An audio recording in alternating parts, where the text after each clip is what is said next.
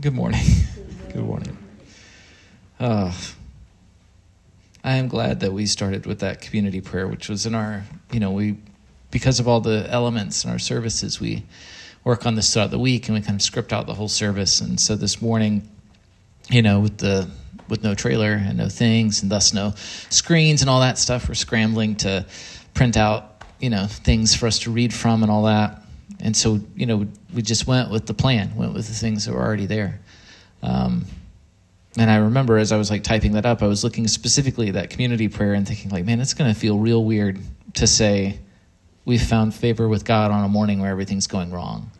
And at the same time, though, I feel grateful that those are the words that we got to say. I also gave a long thought to what do I talk about? Is it weird to just go with the message that was written? And the answer is, I think it'll be weirder if I don't go with the message that's written. So we're going to go with it. And it feels kind of appropriate. We're talking about hope this week. Of all the weeks, we're talking about hope. So we'll start here. This is the season of Advent. It's the first week of Advent. But that's a word that we don't use often. So I'll do my English major thing. And I'll point out that that the word Advent is a word that we derive from a Latin word, as so many things are, right? And the word is Adventus, and it means coming or arrival. Advent means to come or to arrive. And it's a word that's been used by Christians for this word hasn't, but this concept has been practiced by Christians for nearly 2,000 years now, and it's a season. This season here, these 4 weeks that lead up to the celebration of Jesus' birth at Christmas. This is the Advent season. And during this season, followers of Jesus have made a habit, these last 2 millennia now, of meditating on these 2 central events in the story of our faith. The first of the events is this historical and unpredictable arrival of Jesus on earth all those years ago. And the second event that we meditate on during this season is the biblical promise of Jesus' return.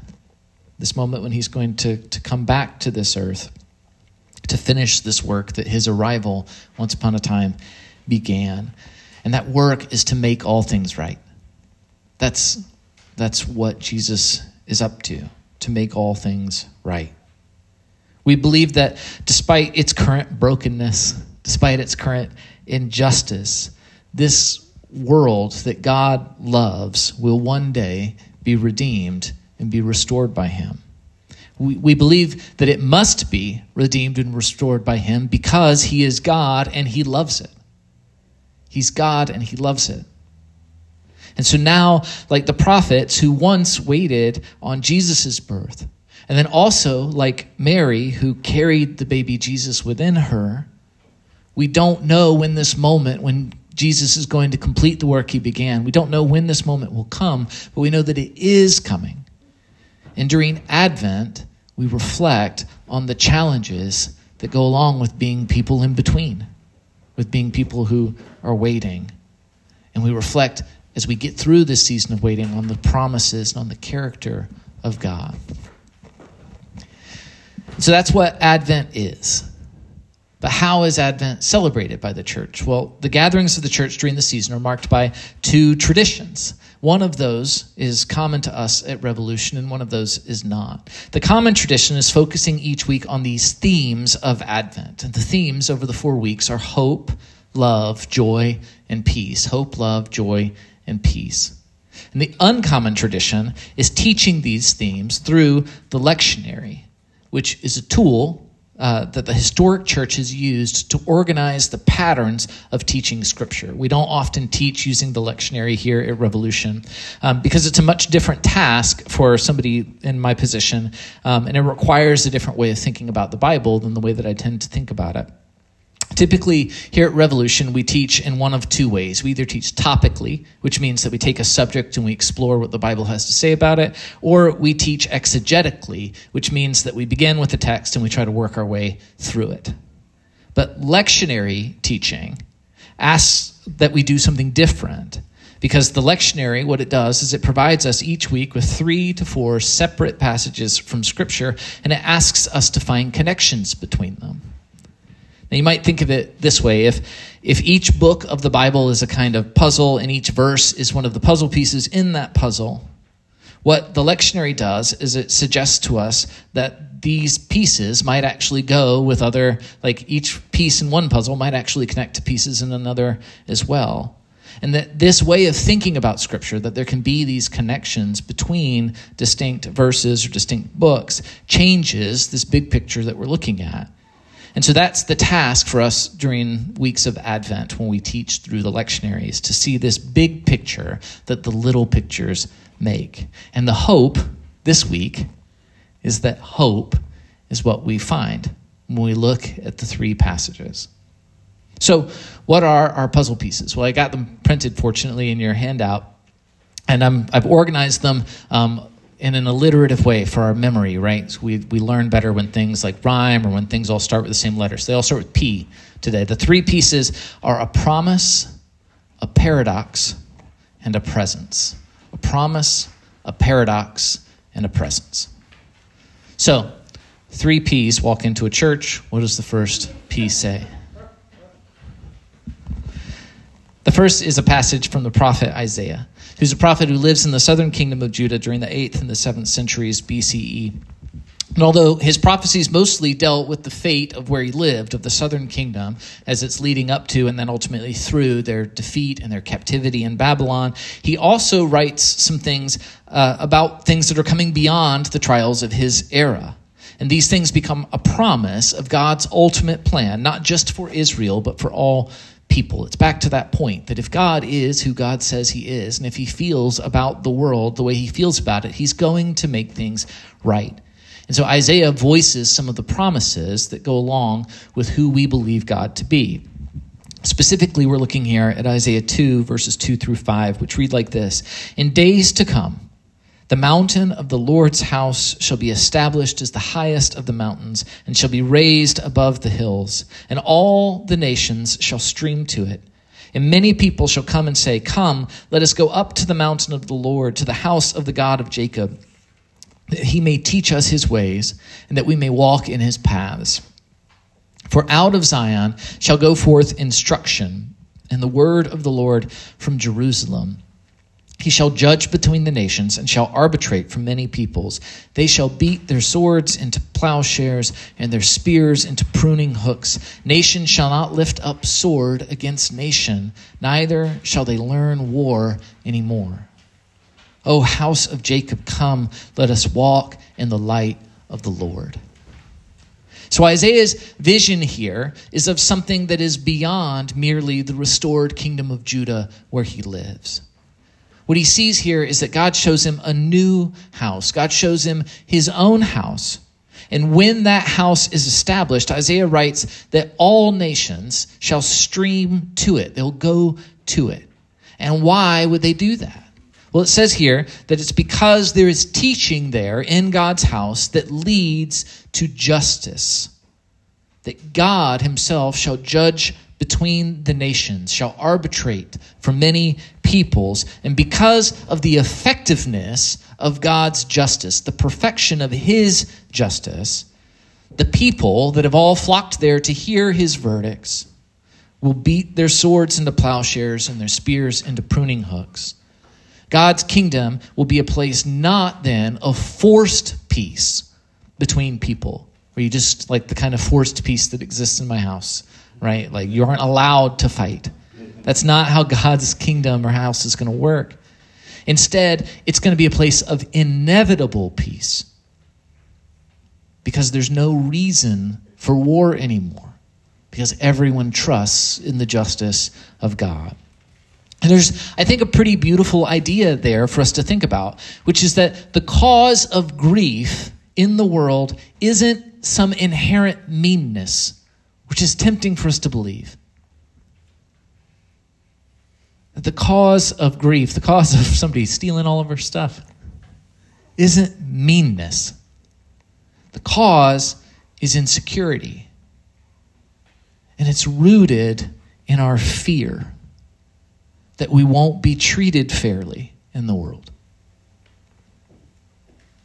And if that's resolved, if we can trust that we will be treated fairly, Isaiah says not only will fairness permeate creation, but kindness will permeate creation too. There'll be no more conflict. There'll be no more need for violence or stealing stuff, because there won't be any need of it either in aggression or in defense, because there will be fairness that all can trust in, and people will be treated as they deserve to be treated, and they can rest in that. So, house of Jacob, come, let us walk in such a light, right? Come, let us walk in the light of the Lord. So this is the first of those P's, the first puzzle piece we've been given. It's this promise. This day is coming when God's going to raise up this kingdom of fairness and of justice, and then inevitably of peace. And we wait for that day. And what's our second P, our second puzzle piece? Well, this is a paradox. And it comes from Matthew's gospel. And in this passage, Jesus says this to his disciples. Again, it's there for you to read along. He says, "But about that day and hour, no one knows, neither the angels of heaven nor the Son, but only the Father. For as the days of Noah were, so will be the coming of the Son of Man.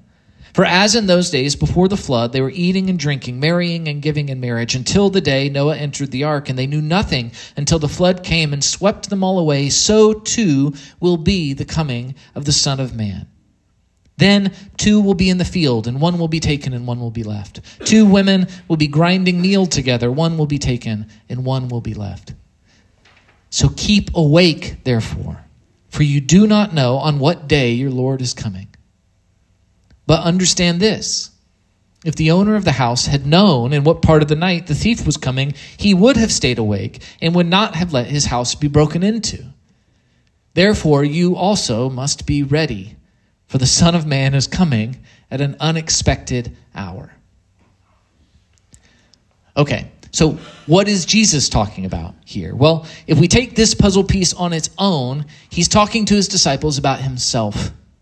By this point in Matthew, Jesus has already identified himself as the Son of Man, and his disciples are following him because they are trusting that he's going to deliver them from their oppressors and rise up as this new king of Israel.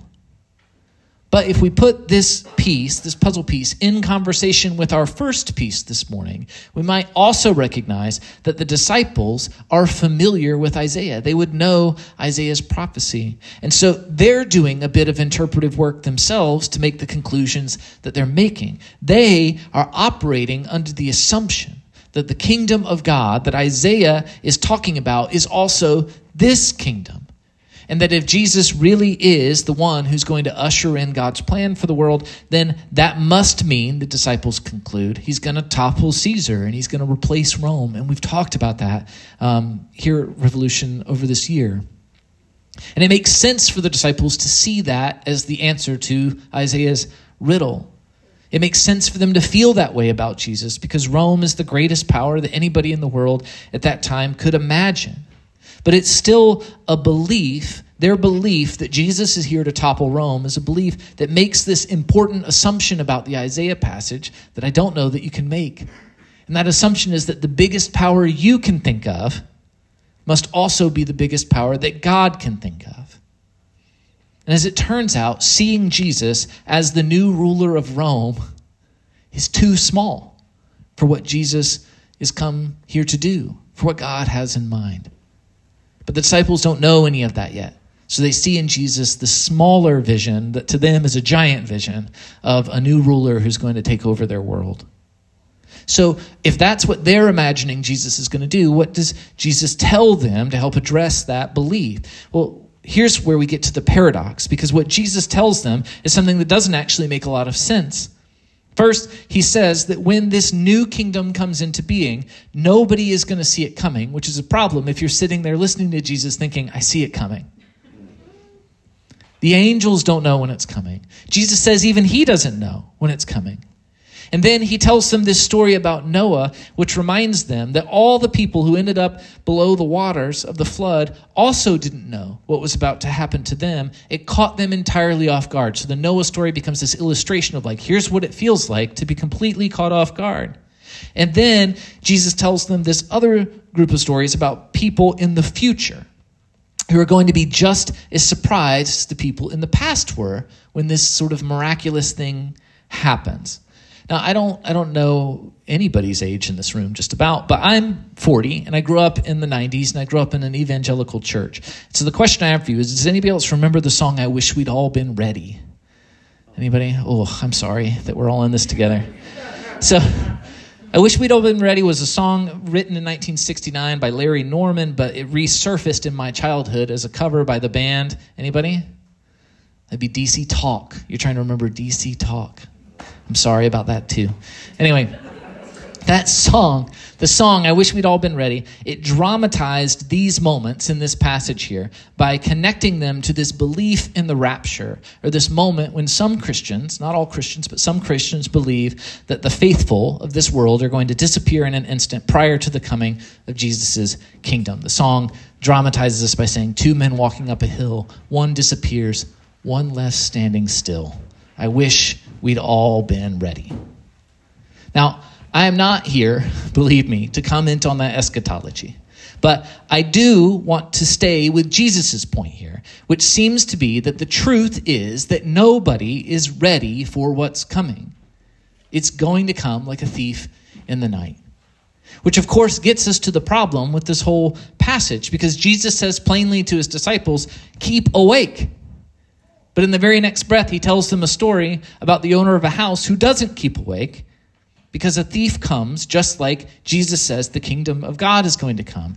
If the man had known, he would have been ready, but he didn't know, and so neither will you. You need to be ready. You won't be. So what is Jesus talking about? Is it possible to be ready if you're also going to be caught off guard? Which is it? What are we supposed to do?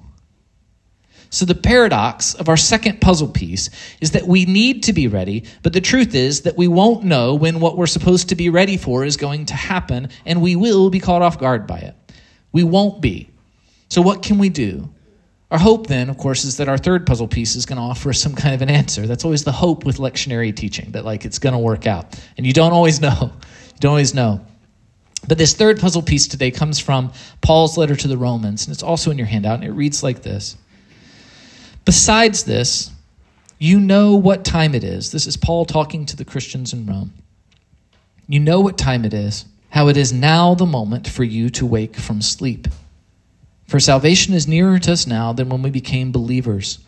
The night is far gone, the day is near. Let us then lay aside the works of darkness and put on the armor of light. Let us live honorably as in the day. Not in reveling and drunkenness, not in debauchery and licentiousness, not in quarreling and jealousy. Instead, put on the Lord Jesus Christ and make no provision for the flesh to gratify its desires. Okay, so what does Paul say in answer to our riddle? When is the moment for God's kingdom to come into this world, bringing with it all that cool stuff that Isaiah prophesied about? Well, the truth is that we still don't know. But what Paul says is that whenever the kingdom will come, now is the time to wake up. Now is the time to be watchful for it.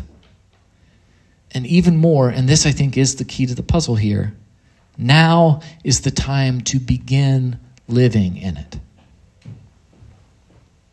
The trouble with Jesus' paradox is that the kingdom is framed as something negative. It's framed as somebody to catch in the act of what they're doing. Again, did not plan on so much talk about thievery in the night on this Sunday of all Sundays. 3:14 a.m. Wednesday morning is when that happened. I got the footage, but it doesn't matter. The trouble is that this kingdom is framed as something to catch in the act, like a thief. And this trouble is, in my view, made worse by imagining things exclusively in the way that song from the 90s imagines them, which is as this instantaneous event that we can never actually anticipate or be ready for. But what Paul says is that if instead of imagining the kingdom as a thief in the night, we imagine the kingdom as the light of the day, we come closer to knowing how we actually live. The night is far gone, he says, and the day is near. Let us then lay aside the works of darkness and put on the armor of light. Let us live honorably as in the day. So how do we prepare for God's kingdom? Well, we don't do that by trying to put on our best act when God comes to judge us. We prepare by simply choosing to live all the time in the light of his promises. This is what's so meaningful about Jesus' life and his death and his resurrection. As we talked about in our series on Mark, if death can't hold God down, there is actually nothing left on this earth for us to be afraid of. And fear, as we saw in the Isaiah passage, is right. It is actually what causes all that meanness and brokenness in the world. So we put all of our puzzle pieces together. This is what we find. In light of Jesus' life, the kingdom that is still coming is something that can get started now. It can get started now. We can live in it in anticipation of its full arrival sometime off in the future. What it requires from us to tie all these threads together is hope. Hope is what rises up in us when we hold the mystery of God up against the faithfulness of God in our story. Hope is what we feel when we say, I don't know what's going to happen today, but I still know the ending. Hope is what I'm trying to remember as I'm feeling today. I don't know what's going to happen, but I do know the ending. Our God is always going to be bigger than our theories or our plans or our predictions for him. He's always going to be bigger than them. The prophets know that, but he is also nearer to us than we could ever expect him to be. I think that, in a nutshell, is the heart of what Jesus' life means. A God who's bigger than our predictions is also nearer than we could ever hope. When we talk about hope during the Advent season, we're giving ourselves a chance to sit down and listen and just remember that it's going to be okay. I wrote that on Tuesday. It was that night. Oh, man. The worries and the troubles of this life are real. And the truth is that they weigh us down. We become burdened by just the fact of living in a world where we experience injustice and grief and hardship. But that's not the only world that we're living in. At the same time, we've also been given this window into a new world, one which is even now beginning to rumble and stir beneath our feet. The beginning of that world was 2,000 years ago with Jesus' birth, his incarnation, when the God of the universe came intimately and personally to dwell among us. And when that happened, the actual thief stole into the kingdom. Although fear and death and meanness seemed to reign here on this earth, as they were sleeping in their beds of arrogance and confidence and power, a lowly husband and wife in the small town of Bethlehem took up a humble residence for the night, and to them a Savior was born. To us a Savior was born. And the erosion of this world of fear and death began underneath their feet. And for 2,000 years now, we've tried to live in the light of that miracle. And we've seen in these 2,000 years that light beginning to work its wonders in the world. Certainly, despite the best efforts of fear and death, they could do nothing to stop the life of Jesus himself. And in the lives of his followers, fear and death have been just as impotent over the centuries. Even when we have every apparent reason to despair, we have pushed on for 2,000 years, and we will next week and the week after. When we suffer and when we grieve, when we experience pain and loss, we can feel those feelings boldly and fully. We don't need to deny them, knowing that those feelings can't destroy us forever, that nothing can. And when we gather together, like we're doing here today, we're choosing to give up the currency of this world, right? Which is our seemingly limited time, the most precious thing we've got. And everybody here chose to give that up, to come here today in order to feel again this stirring of light and life among us. And the nights may seem to be getting darker, but that never stops the dawn from breaking. I'm drifting wildly into poetry here, so I'm going to come back. What I want to say is just this. Hope isn't something that we're waiting for. Hope is here. Hope is living in the light of God's power instead of living in the darkness of fear. Hope is choosing community instead of choosing isolation. Hope is living generously instead of living fearfully. Hope is declaring our allegiance to the kingdom that is breaking into the world. And with the lighting of that first candle this week, we're taking our stand as people of hope in this city. And in a few moments, when you all head back out of here and return to your daily lives, you have the choice to take the spirit of hope, this spirit of possibility and wonder and trust, even when things are grim. You can take that with you. And that doesn't mean pretending to be okay when things are not okay. It doesn't mean that. It doesn't mean being happy all the time, even when you feel sad. What it means is this. It means holding space within you for the miracle of God's love, even if you feel confused by it, and then trusting that God is still who he has always claimed to be. And I'll close with one last bit of poetry, right? Because I think what I just described makes all of us a kind of Mary, doesn't it? Holding space within us for the miracle of God's love, even when we're confused by it, and trusting that God is still who he has always claimed to be.